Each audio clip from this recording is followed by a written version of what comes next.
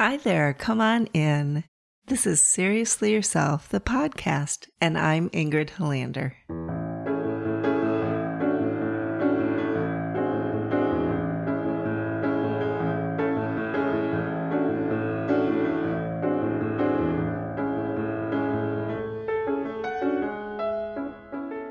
Hello, come on in. Welcome, how are you today? Today we have a topic that honestly I just don't really like, but I think that's important to talk about. So what I don't like at all, very often, is disappointment. I can handle being sad. I can handle, grief. I can handle loss. But there's something about being disappointed or disappointing that kind of drives me nuts. I don't know. Do you have that? And I've been thinking about it and working on it. And I'm curious about it. Disappointment often can kind of run my show. It's almost like something that I feel like is to be avoided at many costs, almost all costs. And that's big, right? I mean, we shouldn't have to avoid any emotion, I think, at all costs. That kind of feels just innately like a problem. So, being that there are parts of me that really feel like, let's get rid of all sources of any possible disappointment, yeah, that can't be good. I don't think that can be good. How about you? I was looking up the word disappointment, and it comes from the French word, which is to disappoint, right? So you would actually be removed from an appointment to an office you had been stationed in, right? Like, say you were elected to mayor and then you were removed. That would be a disappointment. Or if someone canceled an appointment, that would be a disappointment. And it's interesting how disappointment works that way.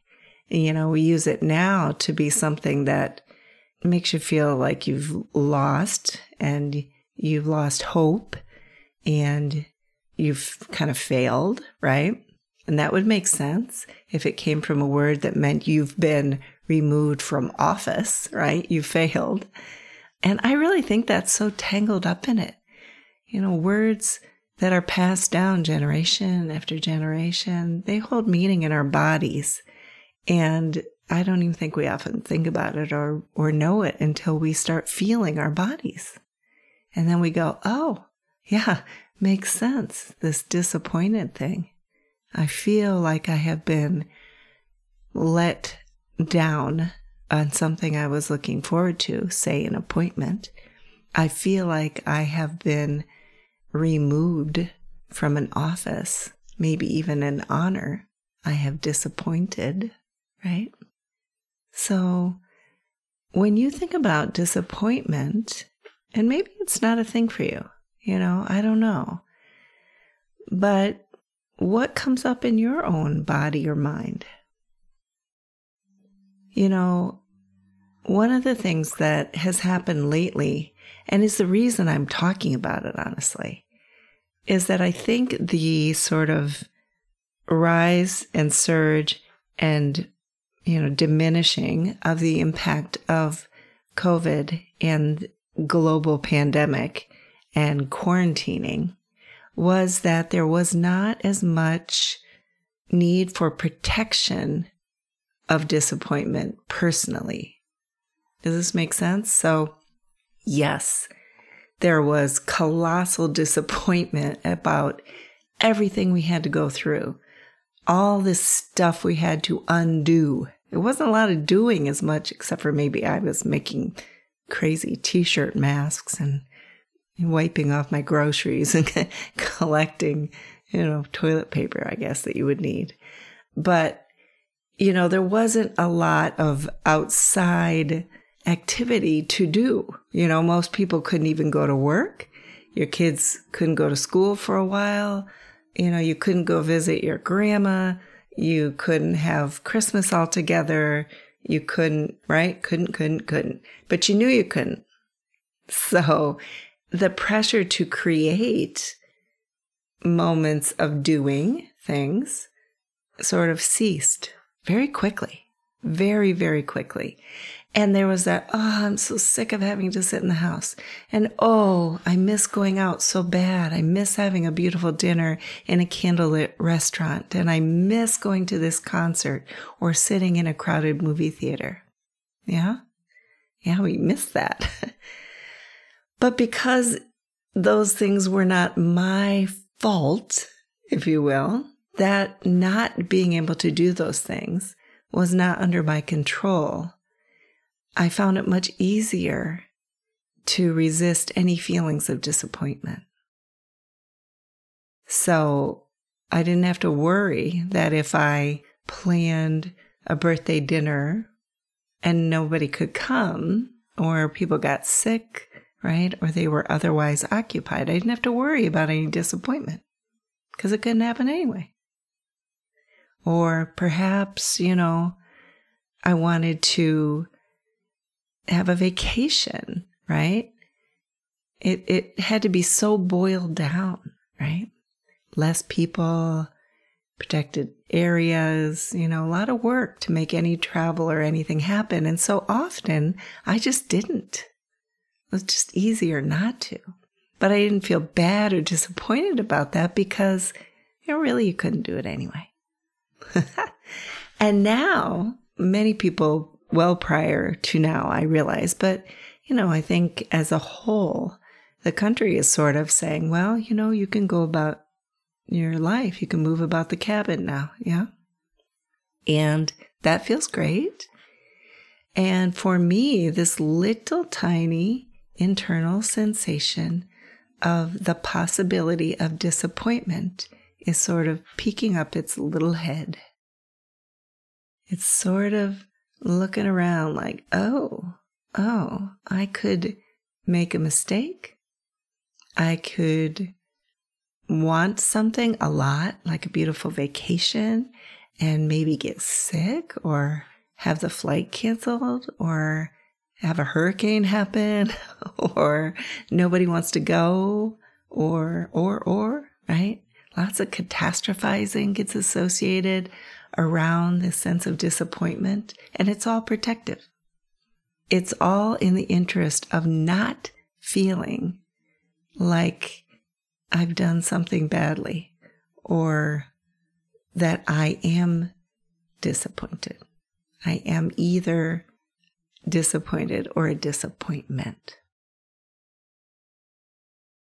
So for me, the way that I help this is not to dwell on it, though I recognize it might sound like I am, but it is to take it seriously, which is what we do here at Seriously Yourself, and to give it some time, give it a little airplay so that the parts of me that worry about disappointing or being disappointed don't feel so alone, for one thing. That they know they have adult guidance, which would be me, and all of the resources that I have at my fingertips, and that I will listen.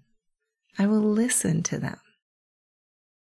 When I sense into parts that feel disappointed and I begin listening, I also can feel kind of a deep well of sadness. I'm not even sure what all of it is, honestly. But if you come across that, just know it's okay. You don't have to feel like you're not all right. That it's all right to take a breath, ask for a little space inside from your parts that want your attention. Yeah.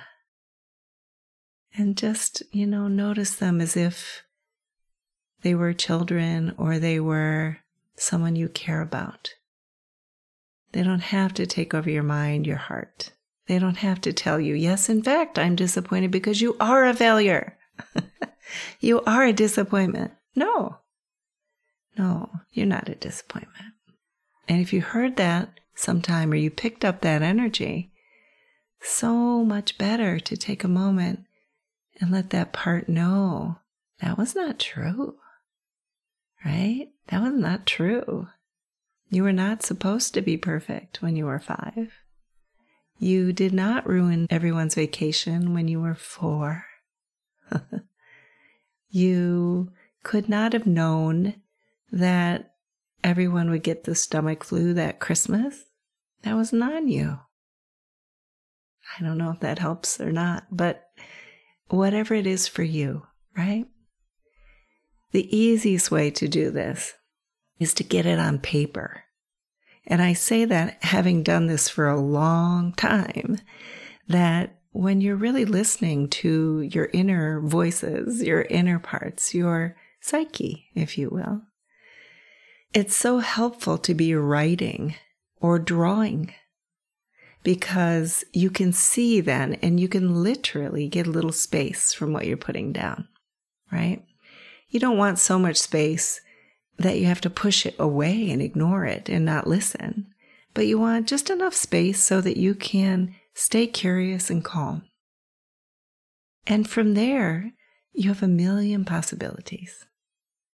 If I don't get space, what happens is I hunker down around this disappointed fear of disappointing or being disappointed. And I create all kinds of systems to manage that pain. And then I don't go on vacation, or I don't even try. I don't make plans. I don't make any effort toward anything that might be risky. And that's not okay, right? That isn't a way that I want to live. It's a way that that part thinks will be successfully safe, but it really only gets it more disappointment. Yeah, that's a really key thing to remember, that when you have these strong sensations inside, or ones that have been there a long time, and they want something for you, like to never be disappointed again. The sad truth is, if they feel like they are doing that by themselves, and you operate around everything that protects them, manages them, keeps your life rolling away from them, you're going to get exactly what you don't want. And that's the worst, right? But when we listen, we offer compassion, we help bring that part into today's world, right? Out of the past and into the present. And we notice that all that protection might better be used to, maybe to plan a trip or to invest in something, or to do something that you might feel a little bit skittish about, with the concept of, it's okay. It's okay. No one's really watching. No one is going to blame you. And if they are, you can talk to them about it. You are going to be all right. You're going to be all right.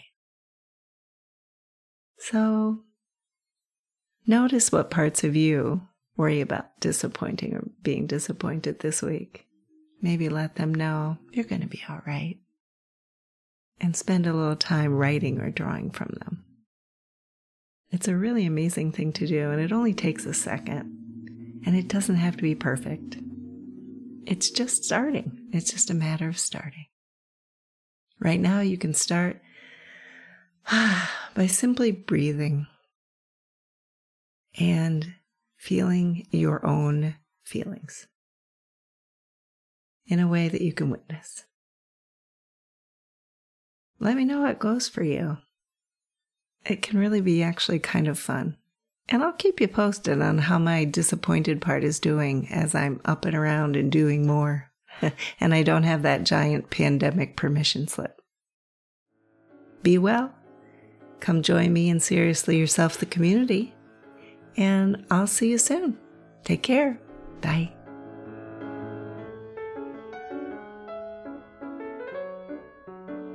Thank you for joining me for this episode of Seriously Yourself.